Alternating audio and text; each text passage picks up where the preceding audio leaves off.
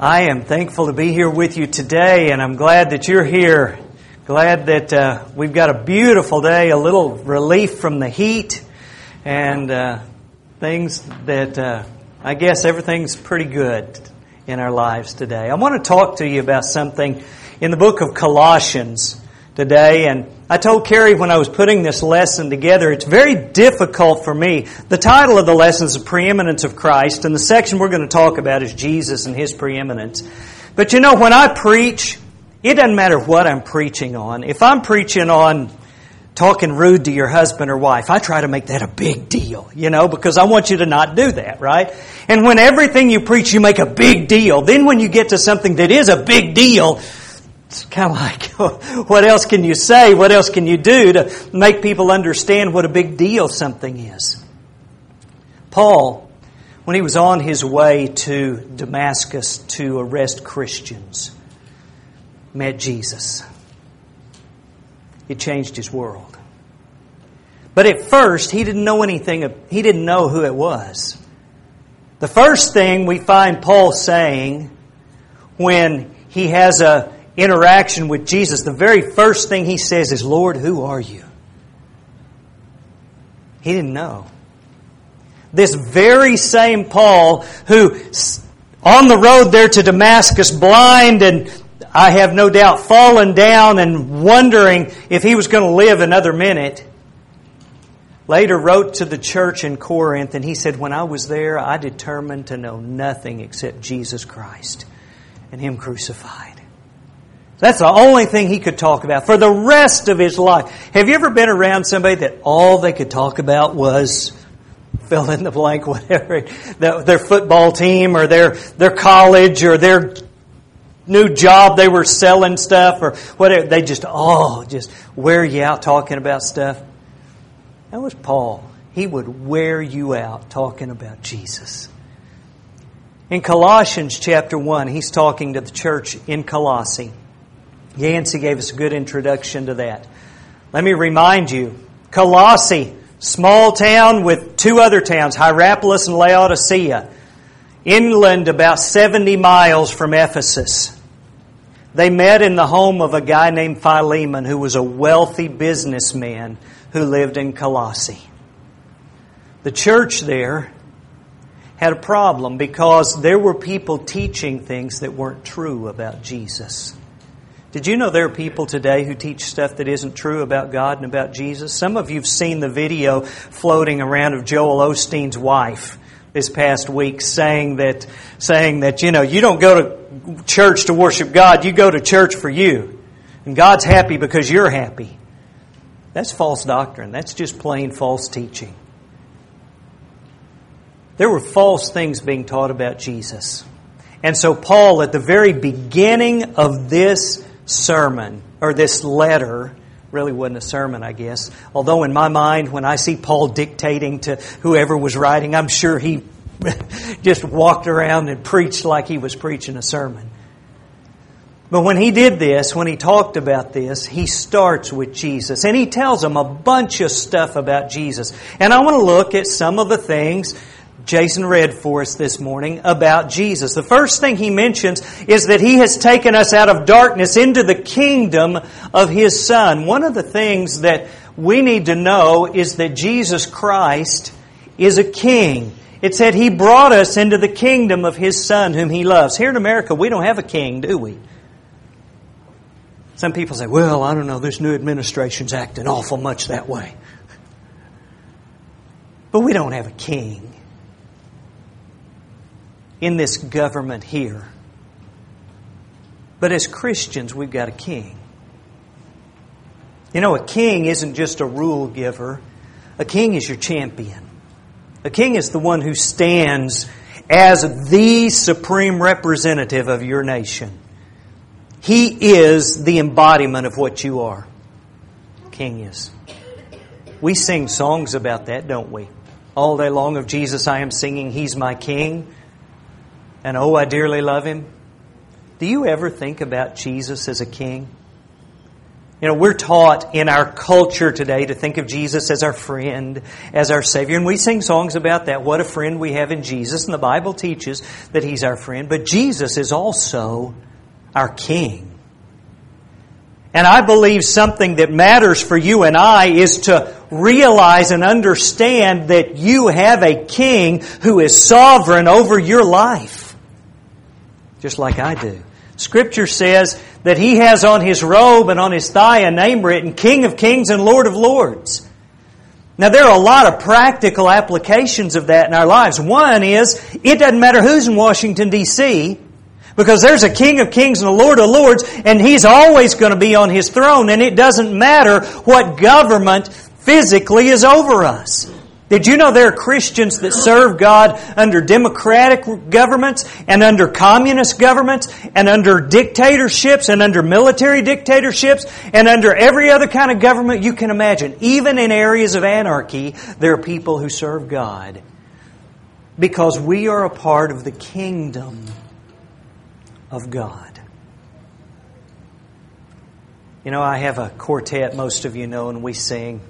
And on our last CD, one of the things we sang was the national anthem.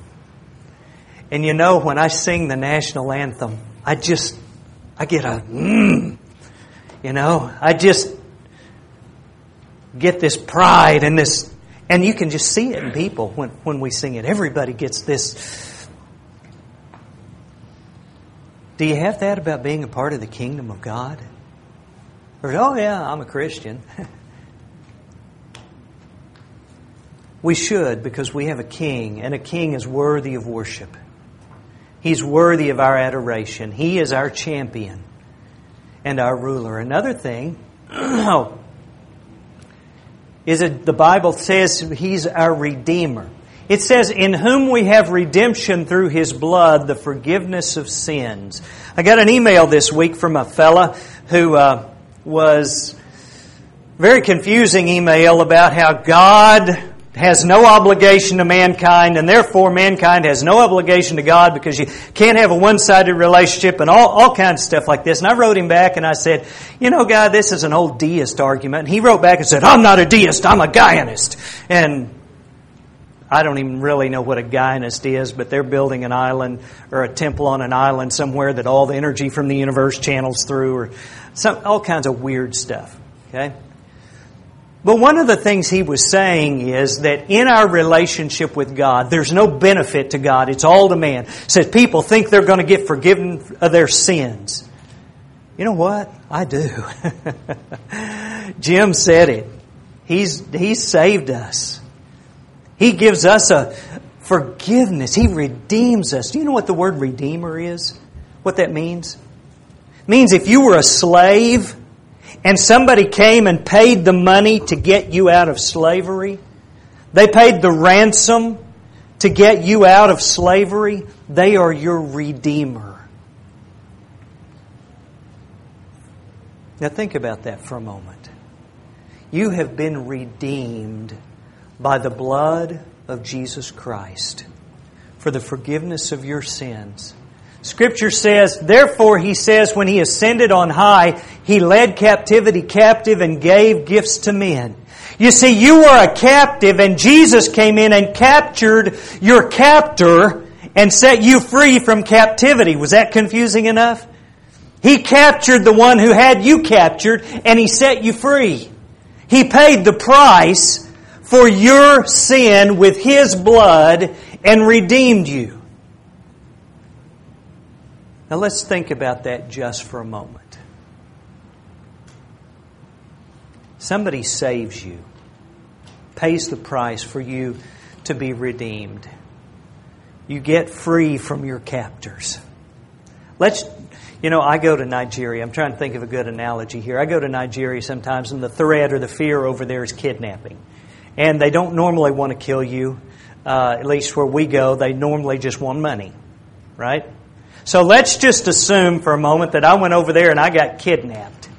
And John hears that I've been kidnapped, and John says, you know what? I'm gonna sell everything I've got, and I'm going to mortgage everything I've got. And John comes up with enough money to pay them and get me free from my captors. Do you think I'm going to be grateful to John? You think I'm going to use his name as a cuss word? Guarantee you I ain't using his name as a cuss word. He ain't going to have to worry about anything the rest of his life as long as I'm alive because of what he did for me. You see, Jesus gave his blood to redeem us, to free us from our sins. You know, as a congregation, we're open and honest enough around here. We don't pretend we don't have sin. We know we've all got sin. I want to tell you what, I appreciate that Jesus is my Redeemer. Is He your Redeemer? Has He forgiven you, paid for your sin? He has. Have you accepted that? And come to Him in that Redeemer relationship? Another thing that He tells us about Jesus is that He's the image of God. He says He is the image of the invisible God, the firstborn of all creation. When I was in high school, I had a friend who claimed to be an atheist, and we were talking about God and the Bible and all, and I talked about how man was made in the image of God, and he said, well, that just means God has a head, a body, 2 arms, and 2 legs. That's all that means. And I got to thinking about that. You know, monkeys have a head, a body, 2 arms, and 2 legs, right? Well, what about children that are born without an arm? Does that mean they're not in the image of God? No. Because you see, the image of God isn't a physical image. It's not a physical being. But this says Jesus is the image of the invisible God. He is the very image of something that's invisible. Now that's kind of strange. How can you have an image of something that's even a ghost?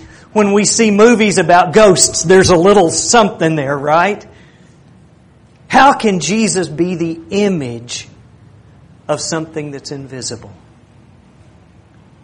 What he's talking about there is Jesus is just like His Father. Jesus said, if you've seen me, you've seen the Father. In fact, Scripture tells us this, no one has seen God at any time. The only begotten Son has declared Him. He said, nobody's ever seen God, but we've seen Jesus. I say we. I haven't physically seen Jesus, but I've seen Him through the eye of faith and the Word, just like you have. Jesus is what God is. If God, the Father, were to come and be a man on earth, He would be exactly what Jesus was. Jesus is that image of God. The Scriptures also tell us this, said, who being the brightness of His glory and the express image of His person. Do you know why that is? The older I get, the more like my dad I become.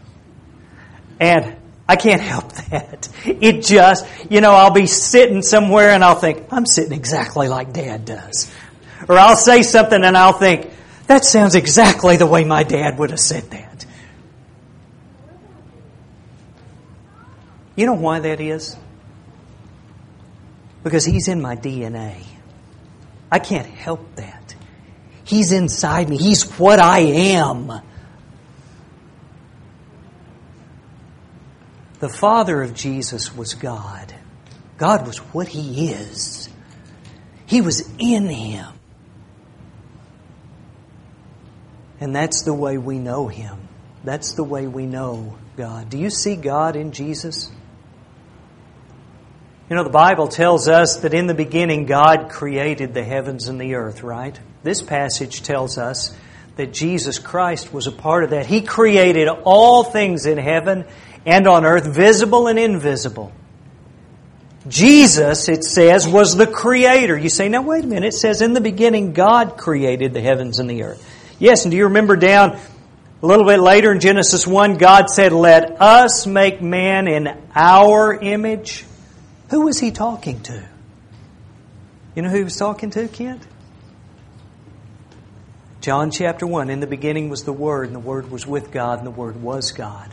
The same was in the beginning with God. And the Word was made flesh and dwelt among us as the only begotten of the Father, full of grace and truth. You see, Jesus was the active agent in creation. This is probably a gross oversimplification, but as I understand it, God said, "Let there be light," and Jesus made the light. Because He's the Word, and He's the creative force. Jesus is the Creator. He created everything. The Bible tells us that He created, whether they're kings or lords, rulers or powers, everything has been created through Him and for Him. Now, do you know what that means? It means Jesus Christ created the Alps and the Rocky Mountains. It means Jesus Christ created the Sahara Desert. It means Jesus Christ created Alaska. It means Jesus Christ created you. You. You know, in my life, I always thought of Him as Savior and Lord and all these terms we have for Him, right? You ever think of Him as your Creator? Do you honor Him as the one who created you? He did.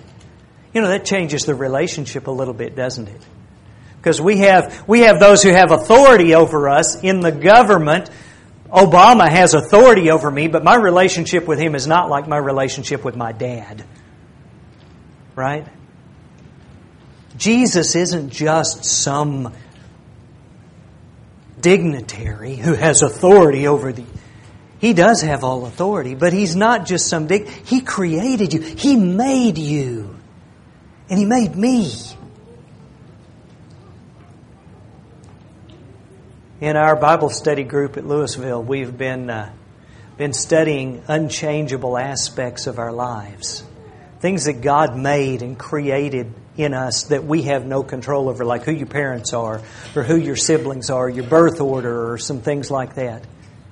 All of those things God designed for you, especially for you, to be a unique message of His love to the world. And you're the only one that He made that way. And Jesus thoughtfully did that. Do you honor Jesus as your Creator?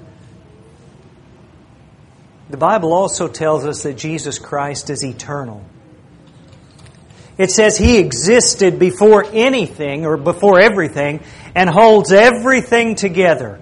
You know, eternal, for you and I, just imagine if there was a dot right here and a line going that direction. This dot's when you were created, and that line goes on forever because the Bible teaches that we will have an eternal existence.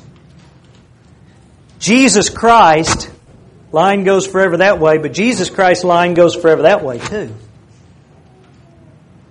Doesn't stop either direction. He's just always existed. Now, He wasn't always the physical human that we knew of on earth as Jesus Christ, but the being who came to earth as Jesus has forever existed. In fact, in Micah it says this, says His goings forth are from of old, from everlasting. You go all the way back to the very beginning and then keep going. And I know you're going, that doesn't make sense. It doesn't to us because we can't imagine anything that just always was. Because nothing in our universe, in our existence, just always was. But Jesus just always, He's so eternal, in fact, that the Apostle John, in 1 John chapter 1, says eternal life, and I'm paraphrasing here, but he said eternal life came to earth and we touched Him. He is so eternal that John says He is eternal life in human flesh. That's amazing. That makes the things that He says. You know, old people have wisdom, don't they, Jim? Old people, not that you're old, Jim, but old people have wisdom. Jesus has been around forever. The things that He says are always right. He's never, ever, ever wrong about anything. He's eternal. Do Do you ever think about and realize that Jesus has always existed? That He's not just a temporary part of this. The Bible also says that Jesus Christ is our sustainer. It says He existed before everything and holds everything together. What do you think that means? Holds everything together. You go to old mythology and they believed that some people believed the earth was on a turtle and other people believed Atlas stood there, and held the earth up. What does that mean that Jesus holds everything together? It means that everything that is held together and exists because of His Word and the power of His Word. If He ceased to hold everything together, it would all be over, just like that. Yesterday we walked out of the house and Jacob and I don't even remember now what we were talking about, and I said, you're going to die someday. And somebody says, that's an awful thing to say to your son. I want him to have a realistic outlook on life, right? You're going to die someday. And he goes, maybe not. Maybe if Jesus comes back first. Well, that's right. My first reaction was, well, yeah, but you're probably going to die. And I got to thinking, that's not a right attitude to have. The Lord could end it just like that, couldn't He? He holds everything together, sustaining everything. The Bible says upholding all things by the word of His power. Hebrews chapter 1, the first few verses there, is almost an identical description of Jesus to what we find here in Colossians. It says He's holding everything by the word of His power. He's powerful enough to hold it and control it. Do you realize and ever think about the fact that Jesus is sustaining you? The reason your heart is beating right now is because Jesus is giving you life. He doesn't have to do that, but He does. He also goes ahead here and says that Jesus is the head of the church. He is also the head of the church, which is His body. Jesus said it this way in Matthew. He said, all authority has been given to me in heaven and on earth. The reason we try to do the things that we do in the church is because we believe that's what God told us to do through Jesus. That's what we believe. We believe He's the only one who has the right to decide what we do. Because He is the head of the church. Now, you know who's the head of the Catholic Church, right? And I'm not picking on Catholics more than anybody else, but you know who's the head of the Catholic Church? It's the Pope. You know who's the head of the Mormon Church? Well, that's the prophet that lives in Salt Lake City. Jesus Christ is the head of His church. Jesus Christ is the head of the church. And all the things we do in the church should be because that's what Jesus Christ has told us to do or wants us to do. That should be our reason. Our reason should not be, does it draw a crowd or do people like it or is it effective? Our reason should be, is that what Jesus said to do? And if it is, then we need to do it regardless of the consequences. I was looking at the book of Acts this week, and one of the things you see over and over and over in the book of Acts is it say they spoke with great boldness and they did this and that with boldness. You see the word boldness over and over and over. You know what the word boldness means? It doesn't mean harsh and angry. Boldness means speaking without fear of consequences. It means I'm not afraid of the consequences because it's what God told me to do. And whatever the consequences are, they just are. Because I'm doing what God told me to do. Why? Because He's the head. The church is His body. We're to do what He tells us to. My hand does what my head tells it to do. And if it quits doing that, I go see a doctor to start making it do that again. Because something's wrong if the body doesn't do what the head tells it to do. Do you submit to Jesus Christ as the head of the church? When you move off somewhere, we got some young folks here. I've got some of my kids, and we've got some of the young kids around. We've got some visiting young folks here. When you move off away from home, get big and go out on your own, don't look just for a church you like. Look for a church that honors Jesus as its head and does what Jesus tells it to do. That's what you need to find. Because Jesus is the head. He says that Jesus is the beginning. He is the beginning, the first to come back to life.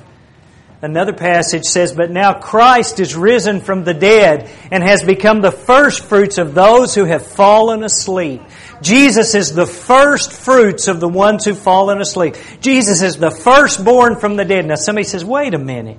Didn't Jesus raise Lazarus while he was still alive? Wasn't Lazarus the first one raised? Well, actually, you go way back beyond that into the Old Testament. You can find Elijah raising somebody from the dead. I mean, you can get way back, find other people raised from the dead before Jesus.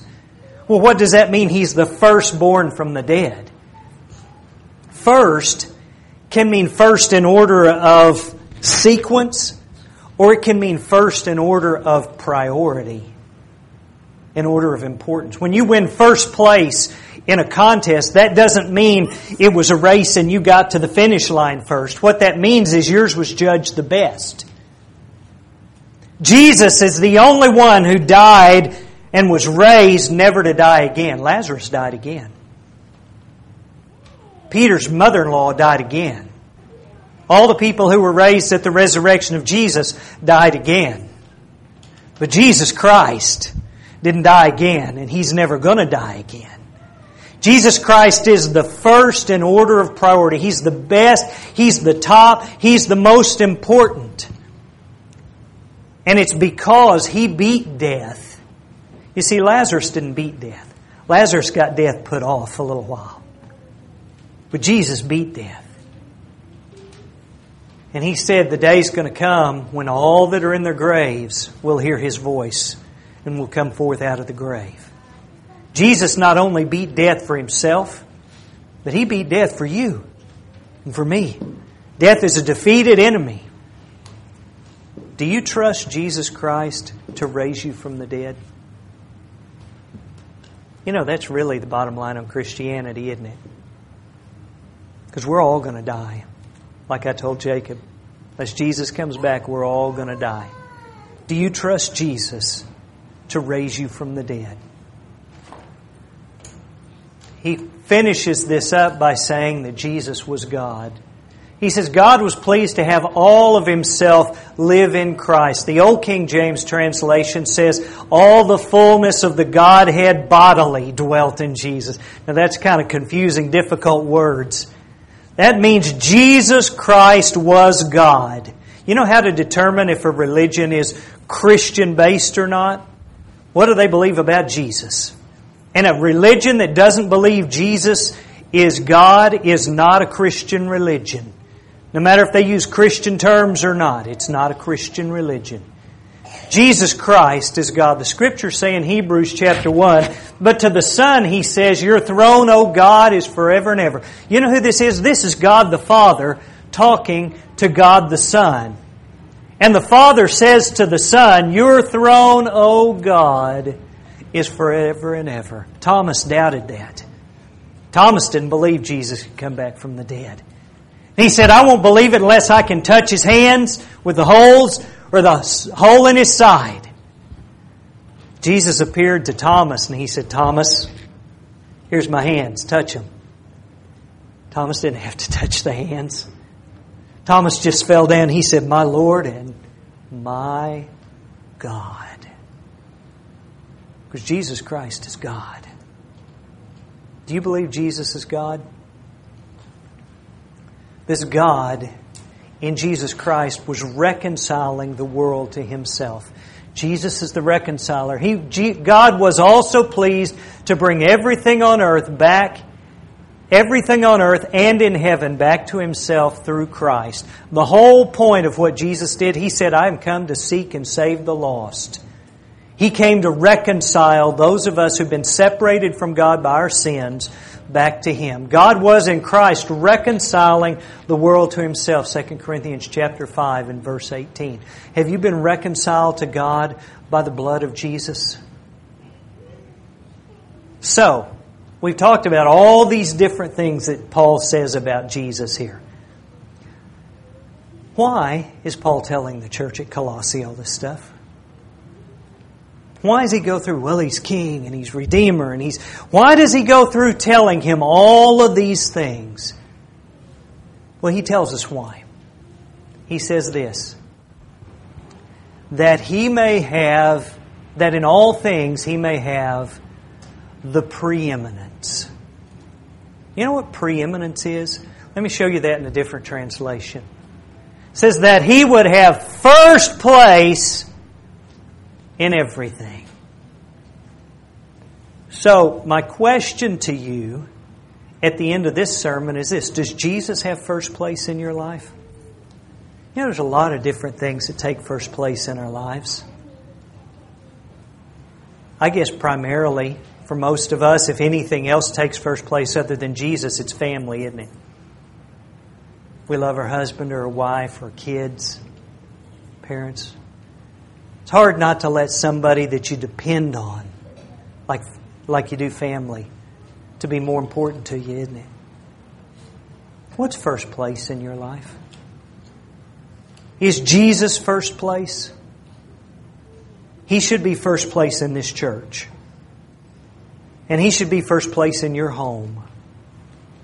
And He should be first place in your life. He needs to be more important than your job. He needs to be more important than whether your kids get to play or sit on the bench on their sports team. He needs to be more important than your entertainment and your trips and your holidays. He needs to be more important even than your children or your husband or your wife. Jesus said, if you don't love me more than all these, you're not worthy of me. Jesus has got to be the most important thing in the world to you. And so that's what I leave you with this morning. I leave you with this. First place ribbon. That's kind of trite.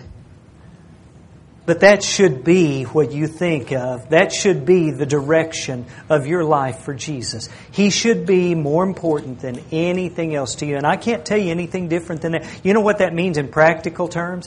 It doesn't mean, oh, we love Jesus, just if you just know our heart. It doesn't mean that. What that means, Jesus said, if you love me, keep my commandments. It means if you know He wants you to do something, don't say no. If He's first place, you won't say no. If He's first place, you'll do what He tells you to do. If He's first place, He'll be more important when you make the practical choice. Somebody says, oh, well, I know God's more important than my job, but every chance I get, I make a choice. I choose to do something with my job instead of serving Christ. Oh, He's more important than sports, but every chance we get, every time there's a conflict, we choose sports over choosing to serve God. We got to be practical and we got to be real in our lives. And if Jesus is first place, we need to quit fooling around and we need to get serious about making Him in practical terms and practical ways first place. And that's my admonition to you today. Look in your life. If there's something that's you've chosen, you've made a choice and you're not doing something you know God wants you to do, stop it. Change today. If there is something that God wants you to do, and you're not doing it, start doing it today.